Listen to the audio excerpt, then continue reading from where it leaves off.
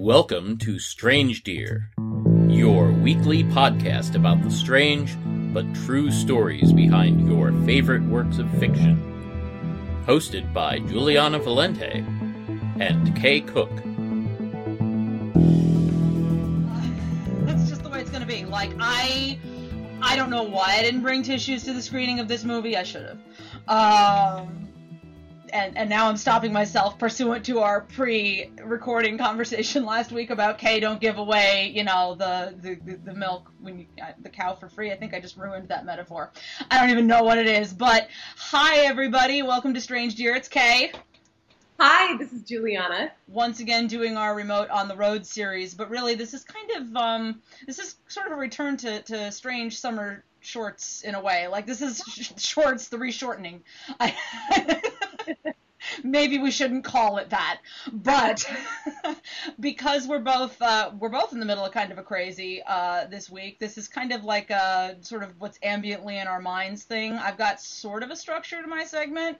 We're just kind of gonna be like, here's look inside of my brain today. Not that we don't do that every week, but this week it's taken over. So pursuant to the crazy, how are you surviving the rehearsal process, Juliana? Because I know you're wall to wall in a good way, in a blissful way. I love how you put that. Blissful way. The particular show that I'm in rehearsals for right now, we were asked to come to first rehearsal off book. Wow.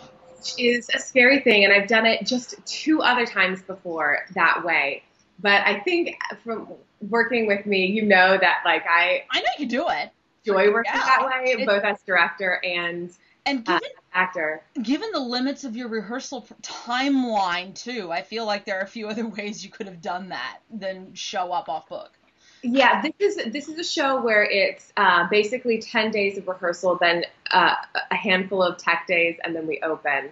So it was necessary that we come off book. Absolutely. Understood. You know those kind of sloppy days, sloppy rehearsals, when everyone's just getting off book? Yeah, exactly. Well, those are done. Ta-da. Right now, as far as where we are. And so now my head is in a little bit different space because to me, that's the most upsetting part of the There aren't words for that. It's just it's a tight feeling of, yeah. Yeah, where you can't relax, you can't, There's no character work there. It's spitting. Yeah, I hear you. Exactly. No character work. You feel like you're being a horrible actor because you're not getting tempos right because you're. It's just what order did those words go in? And oops, that didn't come out in the correct order. That feels like how I function in life. But anyway. Yeah. And the restraint to like just keep going. Yeah. So I'm in a pretty happy place. Yay! I'm so happy. Yeah, and I am kind of in the middle of, I was thinking about this, if about 5 weeks ago I had my proper vacation where I was off doing things, this is kind of my staycation weekend, and it started with a conversation with my husband Packy about how he's like, hey, all those summer movies, we keep saying, okay, put that on the list of things I want to see. Like, we realized our list has gotten to be, maybe about 10 long. So we decided to be like, we have Friday off, and most of a Saturday. Let's see what's at the cinema. Yeah. So I had. Did you actually say cinema? No. Okay. That may be the first time I've used it that way. But I realized I had a 2-show day yesterday and the 2-movie day yesterday. Yeah. But we were kind of like, hey, let's start chipping away this list. And that actually started Friday night with something that's going to be my next segment, so I'm stepping away from that one. I would just say that I made a gross mistake of not bringing tissues with me to the theater Friday night. I didn't wind up needing them yesterday because, I don't know, we spent most of our time at Incredibles 2 and also Ant-Man and the Wasp. So it was superhero land yesterday. I saw Ant-Man and Wasp a couple weeks ago. Yeah, it's fun. It's a summer movie. It's a summer heist movie, and it's kind of what you want out of a summer movie. And I felt Incredibles 2 was the same way, but it also kind of blew my mind with Incredibles 2 because I went, this movie, there were 14 years between movies, which is unheard of in... Finding Nemo type. sequel Crazy World. Like, typically things come out like the next year. They're like, hey, that went well. Let's make another one. Yes. While we still have, costumes.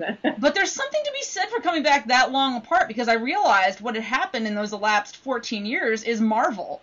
So we had this great Incredibles, the first Incredibles movie happened before kind of the superhero renaissance hit, in which they were sort of being nostalgic, and it's set in the people forget this. I'm like, Incredibles, that's right, it's set in the 60s. Like, it doesn't... Yeah, and I was like, first it started as like a pastiche sort of loving little thing to comic books, and then suddenly we have had now 10 years of Marvel movies making everyone go, of course, superhero genre. It's like, it's a thing now. Oh, yeah, right. Yes.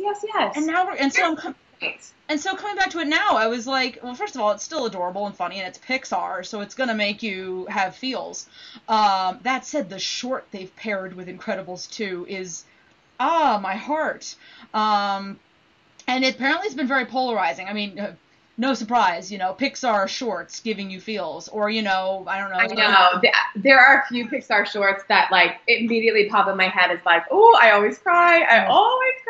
Or, the first 10 minutes of Up, for instance. Let's just have a really heartbreaking, this is how life cycles on you sort of thing, kids.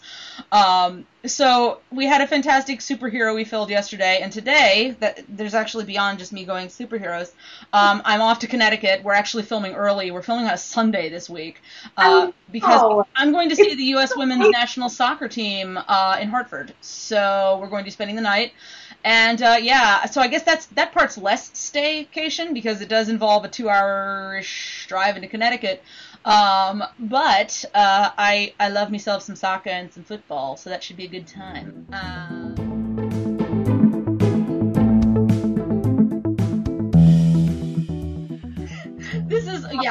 Someday there will be a guide to Strange Deer, and it will be a subsegment of tropes, and the biggest trope will be Juliana eviscerates Kay for not understanding how looking good works.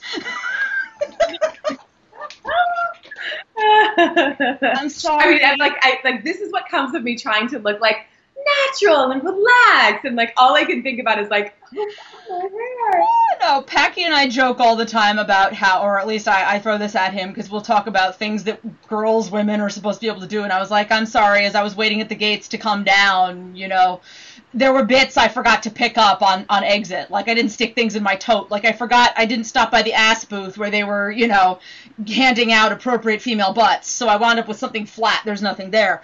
Like, when they were talking about, like, the etiquette guide to how women present themselves in society, I must have accidentally grabbed, like, the random athlete book instead and been like, that'll work. Wait, makeup isn't in here.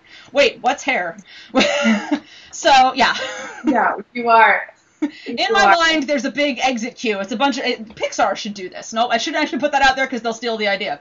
But all the babies waiting to come down to see their parents, and, like, the storks are waiting, and, yeah. That's a favorite. I have a very broken brain. It's fine. But kind of in the vein of Kay's broken brain, or in what makes Kay tick, now we're moving into...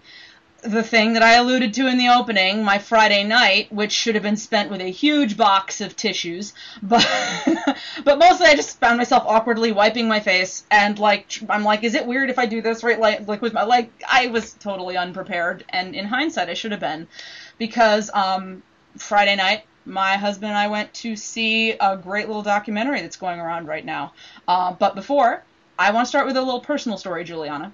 Yeah. It's 1962. Okay. And a young aspiring Presbyterian minister by the name of Walter Cook enters the Pittsburgh Theological Seminary. And he's assigned this soft-spoken, friendly roommate, a roommate who's actually taken some time off after getting his BA in music composition down in Florida. He's taken about a decade away, started a family. Walt finds out his new roommate has also spent this last 10 years working in television, and I want to get this quote right. The roommate stated he hated television so much he thought there must be some way to use this fabulous instrument to nurture those who would watch and listen. Now, Walt's roommate also isn't a drinker. He's not a smoker. He's in his early 30s, and he's got this passion for revolutionizing the way preschool children are educated and treated. He sincerely believes that you're special just by being you. Fred McFeely Rogers was my great uncle's roommate at seminary in the early 60s. It's kind of one of the biggest family legends and lores. Uncle Walt basically, anybody who knew Fred Rogers personally says, yeah, what you saw on the screen was exactly how he was. There was no character put on. That was just that earnest, wanting to connect with kids and validate them. Fred, that was who you met. And that was probably why, actually, Fred Rogers' parents really wanted him to go into the ministry because they thought he'd be perfect. But he felt like his calling wasn't quite there. Like, he was fascinated by this new medium of television, but he was also frustrated by kind of the flash bang, throw pies in people's faces, here's the next cartoon short, kids, kind of thing that was happening. And he thought it could be more. There could be more there. So many, certainly our generation, Juliana, but even younger or even older now, grew up with Fred Rogers. Yeah. Mr. Rogers' Neighborhood, as much as pop culture makes fun of it or this and that, it was formative for so many of us and very good for us in that way. The documentary going around right now is Won't You Be My Neighbor? It's from Focus Features and directed by Morgan Neville. Pursuant to it being on my summer list, and I didn't get to it for a while. It's been out since June 8th. Finally got to it this Friday. It runs about an hour and a half. It features, this thing's just so incredible. It features interviews with Fred's family, his wife, Joanne, his two sons, James and John. Also, if you want to have your brain warped a little bit, they found pretty much as many Mr. Rogers' Neighborhood cast members as are still around. So, like David Neville, who is Mr. McFeely, Joe Negri, Handyman Negri, Francois Clemens, Officer Clemens, No. Yeah, such a nostalgia ride. Just seeing these people was enough. I started tearing up right off the bat. But then there were also like celebrity people who you didn't realize Fred Rogers had this connection to. I See You, Yo-Yo Ma, and you made me cry a lot. Just incredible amount of influence. Now, I went back. I'm not going to Wikipedia. Michael, this isn't turning into a spit out of a Wikipedia entry, I promise. But as I was reviewing, I was like, Juliana, we grew up with this thing on our TV. And first of all, it was always welcome in my house. I would imagine, was it similar for you guys? Yeah. Yep, for sure. Big fans. My father is a minister, and I remember him being the biggest Mr. Rogers fan. My dad has a similar demeanor. Mm-hmm. And so it did feel like the family show. Yes. And I have a memory, for some reason, when I was school age, elementary, junior high, even high school, I got strep throat every year. And it was really, really bad. And I remember being a freshman in high school. I was 12 or 13, and I had stayed home. I was very sick. I was on antibiotics and everything. And I remember looking at a bowl of soup and saltine crackers that my mom had brought in, and I was like, I can't even. Yeah. But she also brought in her old black and white TV that she had in her room. We had one too, yes. Like the rotary with the dials, click, dial to get the antenna. So yeah, it was like not hooked up to cable, yep. Black and white, and I put on Mr. Rogers. PBS. Oh, high schooler. And I watched, I think, 2 episodes in a row that day. And I remember thinking, it just dawning on me, like, what that was, how that was a whole genre, and how it made me feel still. And I remember having the thoughts of, like, do I feel really comfortable and safe right now because I remember feeling comfortable and safe as a kid, or because he actually is making me feel that way? And I think the conclusion I came to was, like, what he's doing is universal. This isn't, in my mind, mm-hmm. the true gift that he has. And I remember that dawning on me as an audience member, a very ill audience member at that time. I had very similar things. I mean, I was homesick a lot as a kid. Not actually. Hey, within the film, Fred Rogers, there's so much. By the way, first-person interview talk with him. Like I heard this. So much available of him. And he's very open and very honest, as you might expect Mr. Rogers to be. Yeah. But he talked about how he was homesick, and he would use his imagination, like staring at his knees under the blanket. He would imagine they were like big mountains, and he'd have his stuffed animals that they'd climb the mountain. Like he was like, he was a kid who was homesick a lot, and that was, I think, where a lot of us. I didn't know that. But it's true, because it was geared toward preschoolers. It was on during an hour when once we were kindergarten age and older, we didn't really see it. Exactly. Yeah. So I always associated. That's maybe what a lot of our memories are, Mr. Rogers and being homesick as older children. Yeah, no, and so as I went back through, because this was such an ever-present part of our childhood, I was like, let me look at some of the specific details. First of all, it premiered in 1968 in the Mr. Rogers form. Like I said, he'd been kicking around for about 10 years. Wow, I did not realize it was that early. It was when our parents were still in high school. He finished his undergrad in music composition and then took some time away. His parents wanted him to go into seminary right away. And he was like, no, let me try some things out. He's a kid in his early 20s. He's got his new music foundation under him. He's like, let me just see what's out there. But so he was doing things like, and of course back then, TV was live.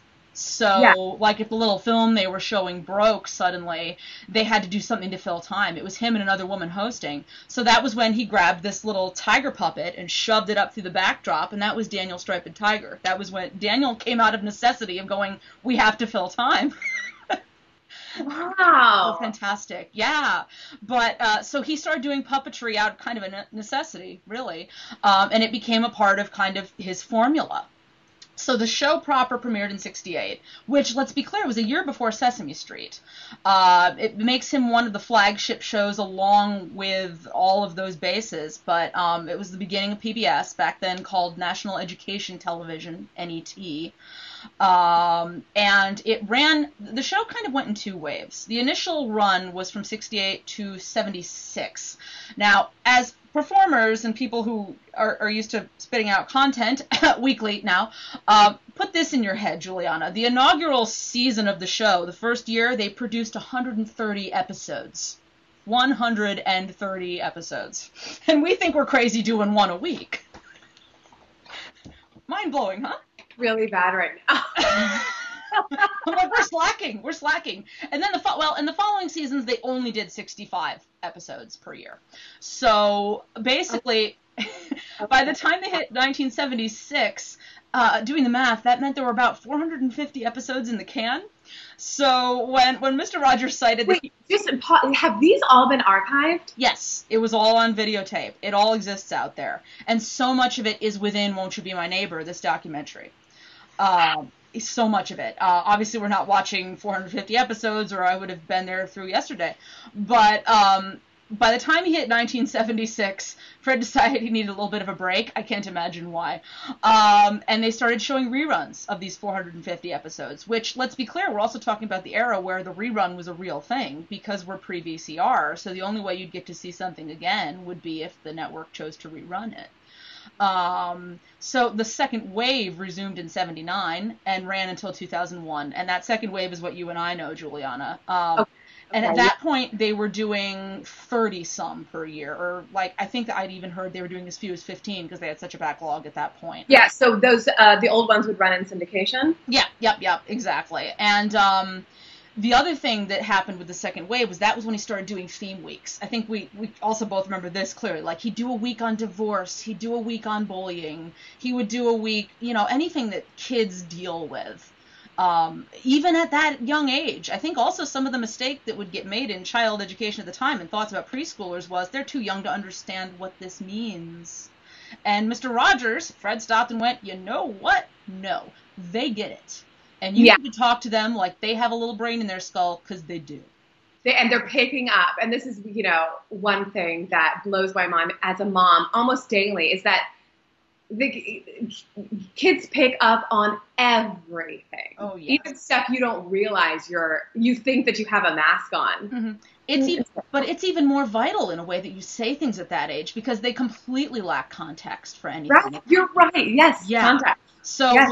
what we used to mistakenly be like, well, they're too young. It's like, oh yes, their brain is just a puddle of clay and it will eventually congeal. That's not how it goes. So he very wisely knew that had to, you know, there was a need for that. There was a gap.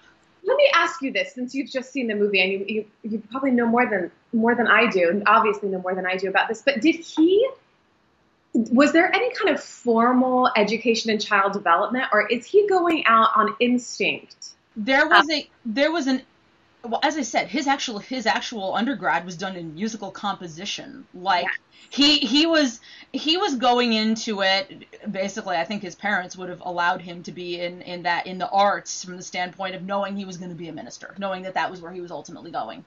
But he definitely. There's a great moment, and again, it's a first-person interview. The amount of archive stuff they have blows my mind because anything you could think to ask him, I feel like they've got it on tape.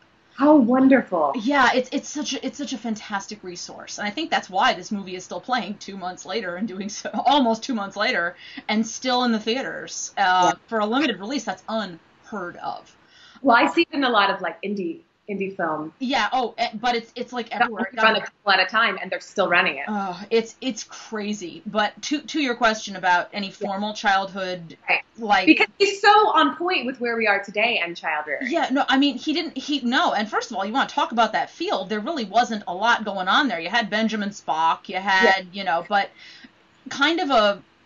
But he's not quite in the Spock world. Oh no, not at all. He's approaching it from a very human, grounded, talking to people regardless of the age. Like the thing people would say when they were coming up to him later on was his demeanor. If you were talking and being like, "I grew up watching your program," the way he would meet your gaze and talk to you was exactly the way he would have done it with the TV when you were, tiny. Like he didn't see it as I'm speaking to a small person, so I need to take on my little kid voice right now. No, there was none of that. There was none of that. And he kind of did it, I'd say, by attrition. I mean, he was definitely in on a lot of conversations, but this was a guy who majored in musical composition, who saw a hole in the game, if you will, and filled it with honest conversation. And speaking of his honest conversation, the other thing this film really underlines is his activism and his like, I mean, I think people are recently paying attention a little bit more beyond just this documentary because it has been announced that they're working on developing a real biopic, and it's got Tom Hanks' name attached to it. Also recently, Drunk History did a segment. You know how much I love Drunk History. Oh, with Colin Hanks. Things in the whole world. Have you seen this one then? No, I haven't. I've been in my own... Colin Hanks as Fred Rogers, and what it does is it's talking about in 1969, we'd had PBS less than a year. Mr. Rogers almost single-handedly saved PBS from being destroyed in infancy. Yes, I did know this. Yeah, he testified before the U.S. Senate. Yeah. And it's pretty much your classic David and Goliath situation. He went before Senate Subcommittee Chair John Pastor. Look, it's another one of those things we should have pronounced before we started. Pastor, I'm going to say. But basically, Fred explained his work on Mr. Rogers' Neighborhood to a room of not just adults, but very crusty, cynical adults who are looking for a reason to cut this funding because the word has come down from President Nixon that we need to save money for the war. Like, we can't throw money away on this stupid public television thing anymore. Her heart is just, like, breaking. And even further, and the film underlines this, before Fred, he wasn't the beginning of the day. There had been a lot of testimony ahead of him. So the fact that he was able to take this moment and have this communication to these guys who were cynical, exhausted, under heavy duress from the President of the United States to make this money come for building bombs and stuff. The fact that, and also they'd said, nobody's allowed to read anything off of paper anymore. You need to talk to us. And we cut to interviewing Fred's wife, who's like, I could hear it in his voice. He was terrified, but he was used to kind of being off book and talking. And so he explained in his Fred Rogers style what his work was on PBS. He recites the lyrics to one of his songs, What Do You Do When You're Mad? and brings goosebumps to the room. And thanks to Mr. Rogers, PBS funding was in fact increased from $9 million to $22 million. Like that. Like I said, it's the classic David and Goliath story. I also have goosebumps now all over. That's the one everybody knows. But, it's also worth noting that Mr. Rogers actually testified on behalf of VCR manufacturers in 1979 because there had been a copyright claim from Hollywood that VCRs were infringing. This was the Betamax days. We didn't have VHS yet. But basically, Mr. Rogers came forward and said, I don't mind families taping my program so they can watch it later with their kids after dinner. And it was actually his testimony that when this case came to the Supreme Court in 82, carried the day, and they said, you know what, VCRs are legal. This isn't a copyright issue. So he did that. He also strove really hard to portray diversity on the show. I mentioned Officer Clemens before, who was an African-American police officer in the neighborhood who came to... who would stop by once in a while. And Francois Clemens, the actor who portrayed Officer Clemens, first of all, he was also gay. That was something that they kept under here. And that was one area where Fred was like, we can't, as much as I want to push forward diversity and this and that, remember, this is 1968. You're in a world where even putting his feet in a wading pool with Officer Clemens to cool off on a hot day, Fred did this specifically, actually, in this one episode. Yes. Because there had been in the news, I think within that week even, that there were hotel owners who had been tossing acid into their pools while African-American individuals were swimming there as a deterrent to keep their pools for whites only. Yeah. So Fred's answer to that in his preschool show is to be like, Officer Clemens has been walking around the neighborhood and he's really tired. Let's fill up my wading pool and cool off a little bit together. Yep. In such a basic way that kids get and go, that's very nice of Mr. Rogers. Like, so it's those kind of things that just... Yeah. Pointing out that kids learn all of these things young, mm-hmm. good or bad. And this is going to take me down a quick little rabbit trail, but indulge me. Fred Rogers and swimming, it was a thing his entire life. 1, 4, 3. What is 1, 4, 3? Fred did have a little bit of a numerology part to him. 1, 4, 3 was, first of all, his body weight his entire adult life. Oh! Which he maintained. First of all, that also tells you he's a beanpole, because he was, like, close to 6 feet tall. Yeah. So there's that.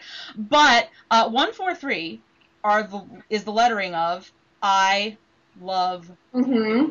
Mm-hmm. And so whenever he would get on the scale after his morning swimming workout, and he would see 1, 4, 3 on the scale, he would smile because he knew everything was in a line. His body was I love you. It's just very sweet. Like Fred Rogers, how are you so Fred Rogers right now? Well, do you remember pagers? Yes. That would be my parents always just kind of checking in with each other or with us. Yeah.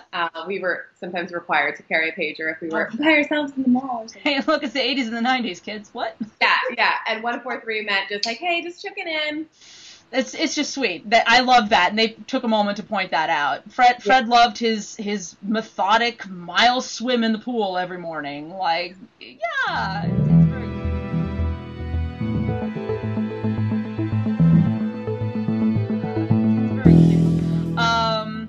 He also, and this is something that, especially in the earliest days, we talked about how he would do theme weeks, and he would talk about these issues that mattered to kids. He would also, in a gentle way, bring in what was happening in the wider world, because he knew that kids would pick up on this stuff.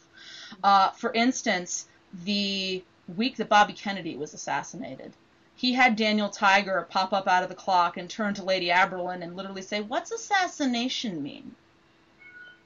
Oh, yeah. Huge. And explaining that. And you know, because kids will pick up on these things. You know, of course. Specifically, and this was in the first week they were on the air, he did an episode on the Vietnam War.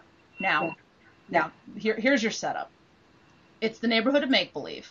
King Friday has decided that change is a bad thing, so he's going to put a wall around the neighborhood. This is 1968. Yeah. And the inhabitants of the land of make-believe, I'm trying not to cry here too, because this was my first why didn't I bring Kleenex with me. they're all wondering why change has to be such a scary thing. Whoa. And to stop the wall, Yeah. Henrietta Pussycat and X the Owl and Daniel, they send balloons with positive words on them over the wall to King Friday. I didn't even know. Oh my gosh. And I mean, and he continued. That was week 1, by the way. I love they cut to the cast members who were like, and that was our first week on set. Wow. Like, this is going to be an interesting ride with this man. And that theme of kind of taking what's presently in the media and making it, applicable for kids and answering their questions carried forward into the 80s with the explosion of the Space Shuttle Challenger. And actually, and this was something I did remember that the show had gone off the air in 2001, but they had Fred Rogers come back and film some special segments after September 11th. Which he actually identifies, and his wife identifies, as one of the hardest things that he ever did. Despite all of the things he'd been through in his career, September 11th was the hardest. He felt like, he didn't even know where to begin here. He's like, this is even beyond, because it was, at least with something like the Vietnam War, it was over there. This was right here, right home. And to hear that even Mr. Rogers was overwhelmed in a weird way kind of made me feel better. So as I was watching this, Juliana, I had thoughts about actor takeaway, because that's kind of become our mission statement. There are things in the way he communicated. We talked a lot about how he was a trained musician. And within the first 2 minutes of this documentary, it struck me, because I think a lot of times the music on Mr. Rogers' Neighborhood gets a little bit dismissed as kind of simple or a little banal or, very, very, it's easily dismissed. But within the first 2 minutes of the show, he's talking about how modulation in music is like a perfect metaphor for the changes kids go through in their lives. Like, he's having these academic thoughts about that. And he's like it's easy to go from F to G, but you want to go to F sharp, you got to make a whole lot of difficult changes. It was very, very interesting to see that. I like Also, speaking, I sort of touched on this before, but his technique, I think sometimes the idea is if you're being told you're hosting something, in your mind you've got this big room of people that you're talking to. He said, whenever I did every single episode of Mr. Rogers, I just pictured one kid. It was always a one-on-one thing, That's so great. So amazing. It's like keeping that connection and that immediacy is such a challenge, but do it. There's also a beautiful segment about Fred's use of silence and how it can foster additional conversation. Yeah. Often he would ask a question, he'd get a response from the person, and then he'd just sit there and see if there was more. Yes. And a lot of times as he sat there, the better and the more truthful thing came out after. Seeing what will come of this conversation. Yeah. Not being afraid to use that silence. Very famously, when he was given the Lifetime Achievement Award at the Emmys, the Daytime Emmys in 1997, in his acceptance speech, he did the radical thing of saying to the audience, a lot of people bring us to these places. Now, what I want to do is, and I'm going to time it on my watch here, for 1 minute, I want us to all sit here and think about those special people who meant so much to us.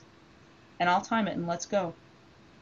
Wow. For 1 minute. And they reenact this moment in the film, too, and that was another moment that I broke down, because his understanding of how silence... Yeah. It made me think of you, actually, Juliana, because when we were talking about our actor strengths and stuff, you're like, the ability to use silence and not be nervous in it. And that is something that I personally struggle with, because I think you have this tendency to read into it to be like, this is a failure. I need to be saying something to keep this person constantly engaged. And he was like, no, things will come out the way they're meant to come out. And so I found that to be such a powerful, not just a general statement, but also as an actor, as a performer, to be using that silence. Mm-hmm. And lastly, the takeaway I got off of this was that he had his doubts. I like that they really go into, he journaled a lot. Kelsey Freeze, he was a journaler. Yeah. And they found, shortly after he died in 2003, they found a paper upon which he'd been writing things like, am I just fooling myself? Who am I trying to teach these kids? And like, as he's trying to sit down to write a script and being like, what am I supposed to say here? Like, I think we associate someone who was that genuine and that honest with always kind of having it together. Yes. I found that it was even more of a strong takeaway that he didn't always have the answers. Yeah. He really questioned himself at times in a lovely, healthy way. So I can't recommend this thing enough. I mean, I knew I was going to go in and be emotionally charged. That was actually before I'd even seen it. I asked Juliana, I said, can this be what I talk about this week? Because I know I'm going to have, beyond just my family connection, Mr. Rogers just occupies that place in so many of our hearts. And I think you walk away from this film also going, really wishing we had him now. Because someone to that point, like, they actually, it's a little bit of it's not quite not a bummer, but there's a real, okay, now I need you to go away and think about this, which is very Mr. Rogers. His funeral was actually picketed by fundamentalist groups. In 2003, because specifically they're like, well, how can you hate Mr. Rogers? And it's like, no, but he embraced homosexuals. He didn't judge them and condemn them. Fred Rogers occupies a strange place in the Presbyterian Church. He was an ordained minister. Yeah. And then we still refer to him as like America's pastor, right? Yeah, they never quite knew what to do with Fred, because he didn't fit in a box. Yeah. He didn't want to judge anybody, and while there would be lifestyle things he was uncomfortable with, talking to Francois Clemens about being gay and saying we can't embrace that on the show at this point in time. But it doesn't mean that he wasn't actively coming out against it, which I guess nowadays, particularly with our mindset, if you're not out there spitting hate against you something, must be accepting of it. Exactly. And speaking of spit and hate, they take a moment to underline that within this picket line, there were parents who had brought their children, and they were shoving signs in these children's faces and having them, burn in hell. And these kids just looked so tired and so sad and so not understanding what was happening. And then I took a moment and did the math. This was 2003. That was 15 years ago. Those kids are now in their mid-20s, and you wonder where they are. Yeah. Mm-hmm. Like, it just showed how quickly hate can take root, and how much what you feed from before you think the kids are absorbing matters. Yeah. You need, we might not have Fred Rogers with new content every week, but it puts it on us to be there to do that, to talk, to not find any question too dumb or dismiss it, to really sit there and have those conversations. To the point, a bunch of people brought their kids to the screening, and I couldn't have been happier to see that. Yeah. Won't You Be My Neighbor? It's actually just past the $20 million mark, which is putting it on track to become the highest-grossing documentary film of all time.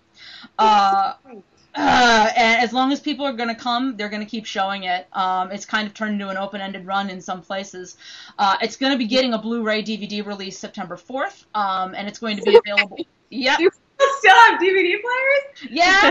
But it's going to be available digital download for those of you slightly ahead of that. August 21st, and I'm assuming it's going to be like an iTunes type platform. But if you can't get yourself, I would though encourage you, if you can find a screening, to be in the room with other people, because it really does add another dimension to it. Okay, yeah. But if life is what life's going to be, it'll be available for you in a little over a month.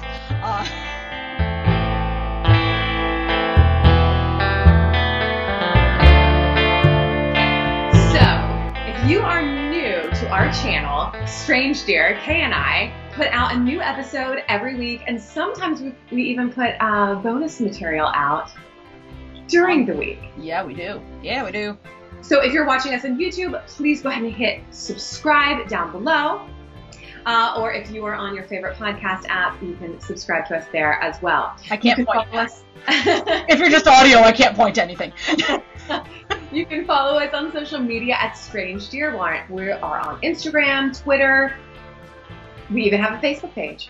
Yeah, we do. And that's actually where you can see us going live on Thursday nights, or Instagram, depending on what our tech situation is. But the point is, we always try to go live to say hey to you guys before the new episode drops every week. So, yeah, pop on your social media about 8:30 Eastern every week, and you might get to say hi to us in person, ask us a question, whatever you want to do. Or if you want to ask us something more personal on the side, that got more intense than I intended, you can email us. We're at strangebutTrueDear@gmail.com. If you got an episode idea, you want to give us some feedback, or if you're our friend Michael, you can text us directly. I'm not putting our phone numbers out there, but there's that.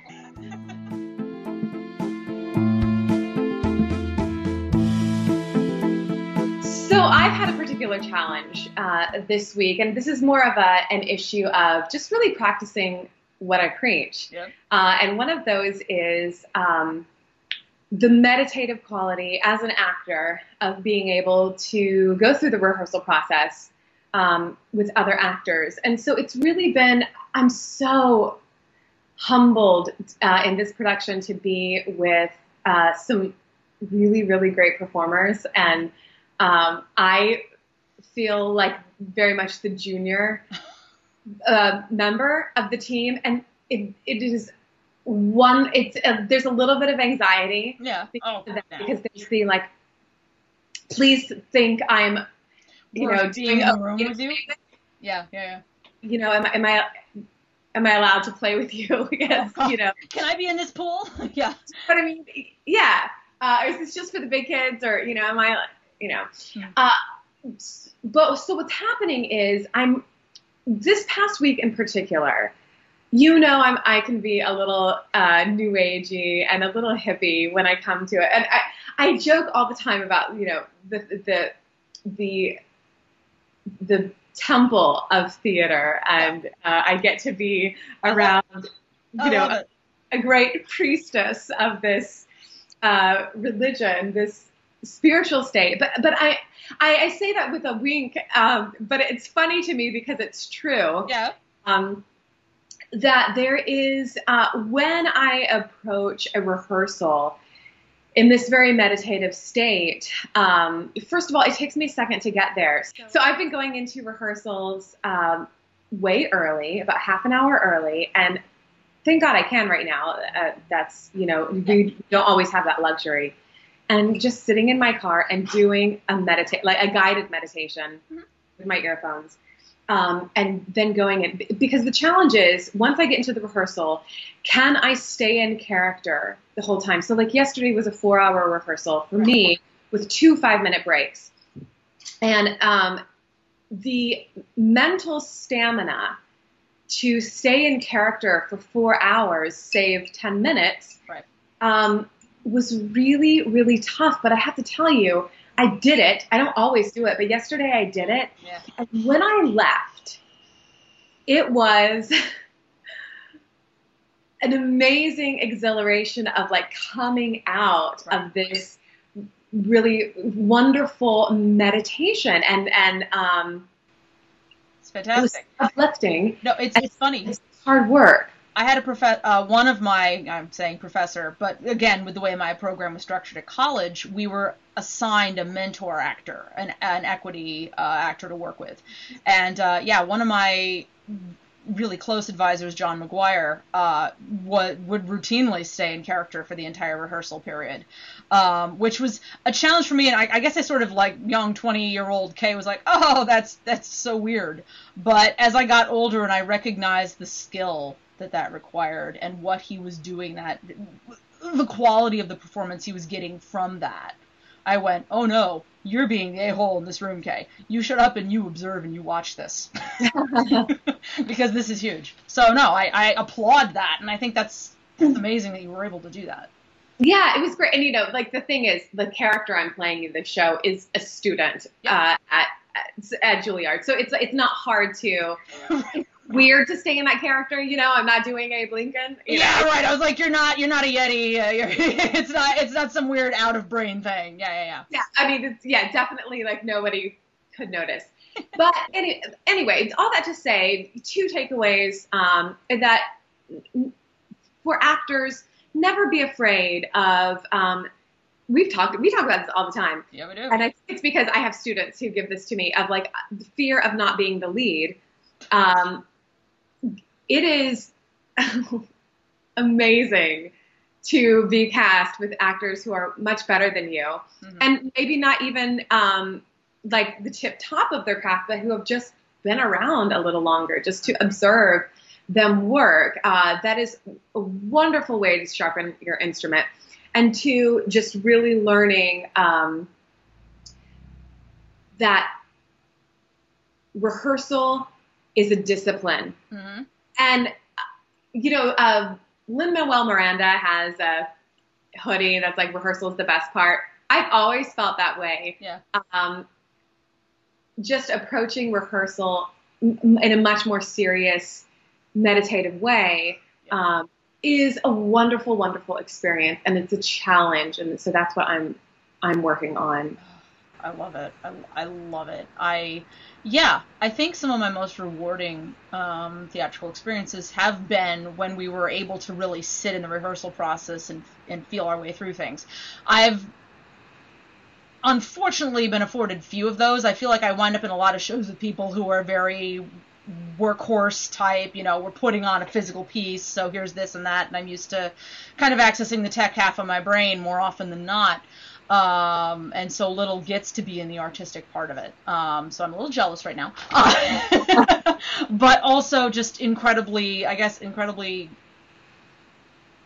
grateful, too, for you talking about this, because it's brought back my memories of working with John and my other mentor, Joel. These guys were 30-year professionals in the industry. I mean, like, there was so much to learn. Just like my first play at college, it was Idiot's Delight, and I was just carrying water glasses on and off as the barmaid, Helga.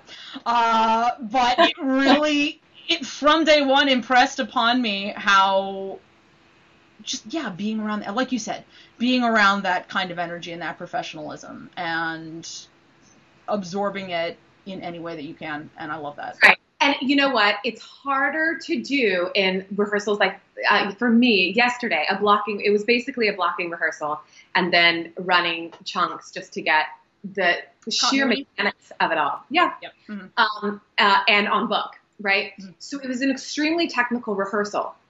And to stay zen and stay in character during a technical rehearsal was extremely difficult. Yeah. But I had a scene partner who's a pro, and it was really amazing to be inside that bubble of, I'm not being glib, of genius, of an art form that I really worship.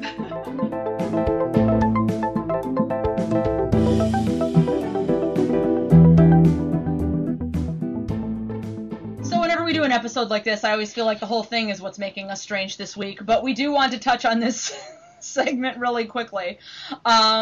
This week, I guess what's really making me kind of, I guess you'd call it strange, is I'm tying this back to where I'm about to go out to Connecticut and watch the United States women's national team, because people do find it weirdly incongruous that I am a theater, actor, artsy person who is also very much with the sports. For so many of my friends, they don't seem to coexist. But I did play. Yeah, hi, exactly. Looking at the person who's seated to my, left, right. Okay, you do your math on your screen. I think to you it's my left. But I played soccer for about a decade until I screwed up my knee. This might be a review for long-time listeners, but I played soccer for a long time. So I legitimately come to it from a place of I love this sport. I never stopped loving the sport. My body gave out a little bit, and I didn't feel like having arthroscopic knee surgery when I was 14 to keep playing, funny enough. But I never lost my passion for the game, and my friends who've been through it the whole way, I actually find that women's sports in particular, Juliana, have a lot more in common with the arts than we might initially think, because there's definitely an attitude when you are an athlete, a female athlete on the collegiate level. Oh, that's great. I'm so glad that you play soccer. Now, what are you going to do for a real job? Like, that's a legit conversation that gets thrown at female athletes. Heartbreaking. But it was when I was talking to girls who I used to play soccer with a long time ago, and we realized that was in common. I was like, dear God, what can I do to help you guys out? Is there anything I can do? She's like, we do have a pro league in this country, the National Women's Soccer League, and even just coming to the games, tweeting about it, supporting our national team beyond just the year that they're competing in the World Cup. like, showing them that they are professional athletes who deserve respect, who they might not be signing $1 million contracts. You know what? Let's be sobering for a minute. An entry-level salary for a professional female soccer athlete in our country, $15,000 for 7 months of your life. Please try living on that. Please try living on that. So yeah, I feel like there's a lot of things we can do to support female athletes in this country. Check out, even if you don't understand this soccer thing, because that's the other thing, even to the male soccer athletes, they're like, oh, the women, okay, well, we're having a hard enough time getting soccer to catch on in this country at all, so ladies, take your place and hold on. And that's also where I started connecting. I was like, no. They train as hard as you do. I've seen women's teams beat men's teams. So we need to not pretend. We need to stop saying that just because y'all are more established as male athletes that you're somehow better. So yeah, I'm going to be going out to see the national women's team this week. Tonight we are playing the Australian national team, the Matildas, and it's going to be a lovely time. I can't wait. It's actually being broadcast on Fox Sports 1. So, see, they're on TV even. Bet you didn't know that. What's making you strange this week, Juliana?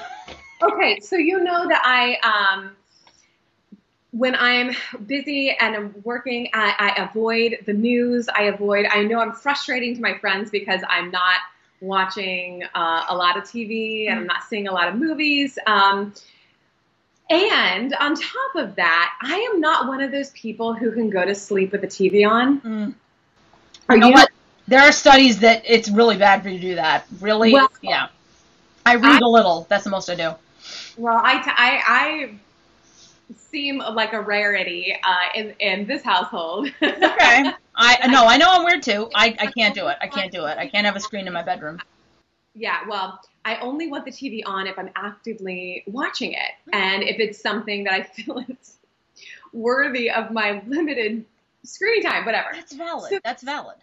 So I kind of in my head divide my consumption into two things: shows that demand something of me, okay, and shows that can exist on their own without me being engaged. For example, things like Handmaid's Tale, and I like the show Harlots. I feel like I want to be more actively engaged, particularly with Handmaid's Tale. It does ask a lot of me. Mm-hmm. You know what I mean? Yes. And I walk away with it, and there's just a lot of feels happening. So when I'm in a heavy rehearsal schedule, I really avoid shows like that where it pulls your bandwidth. Yeah. Right. There's nothing wrong with the show. I can't.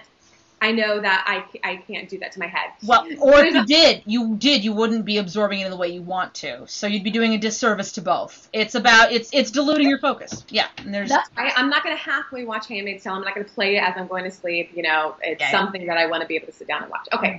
Then there's another category of shows where I'm like, it's me. I have 30 minutes to myself. I want to put something on while I'm doing makeup, or I just want to distract myself. And that's where I get like my cheesy, like, Property Brothers. You're allowed.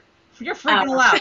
Last week I was talking about how I was watching a bunch of John Mulaney stand-ups. So sometimes your brain just needs stupid laughs or whatever.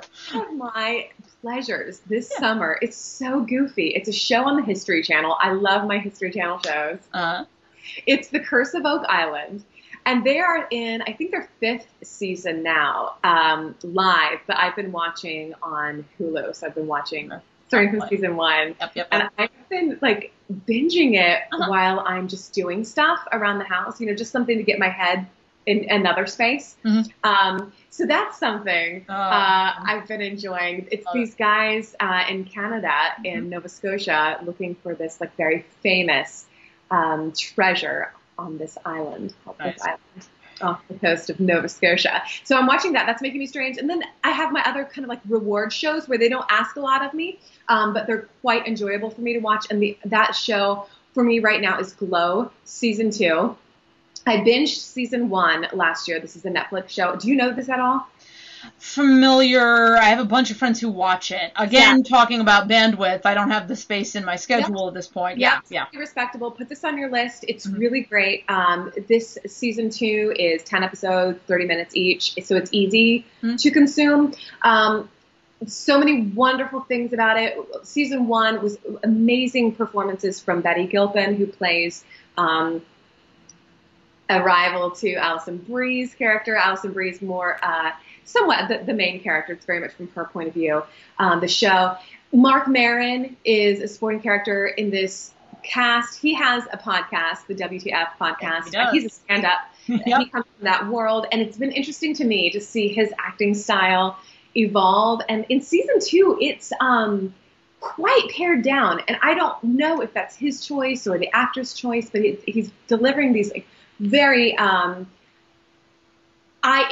describe it as plain acting. It's not stylized, right? Even though he himself is kind of a stylized person, he's as a stand-up, Yes. So getting home, today's the day off. So when I got home from rehearsal yesterday around 5:00, I was like, I'm going to reward myself with one of my reward shows. Definitely didn't have space for Handmaid's Tale. Oh God, no. Let me unwind with a heavy thinks and feels. No, that doesn't work. But I wanted to be slightly more engaged than, Treasure Hunters. Yeah, exactly.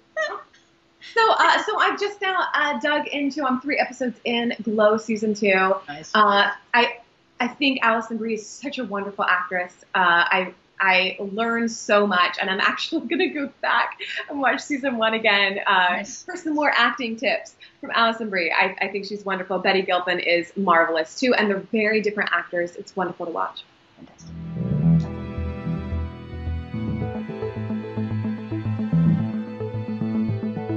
And all we gotta do is wrap up now, so I can let you go brunch, and I can go throw my crap. Yeah, I actually want to try to leave. I want to try to finish up here in 5 minutes. So I can totally. Well, this is the goodbye. The goodbye. How long does the goodbye take us? I mean, unless we keep talking and say, oh, wait. So thanks for watching the episode today, guys. And, as always, you can find us at Strange Deer on all your favorite social media platforms. Come say hey to us on Facebook, Twitter, Instagram, Pinterest, Tumblr. See, I remember Tumblr this time. That's it. And YouTube, we are Strange But True, dear. Yes, we are indeed. So until next week. Stay strange, dear. But not in a way that gets you arrested.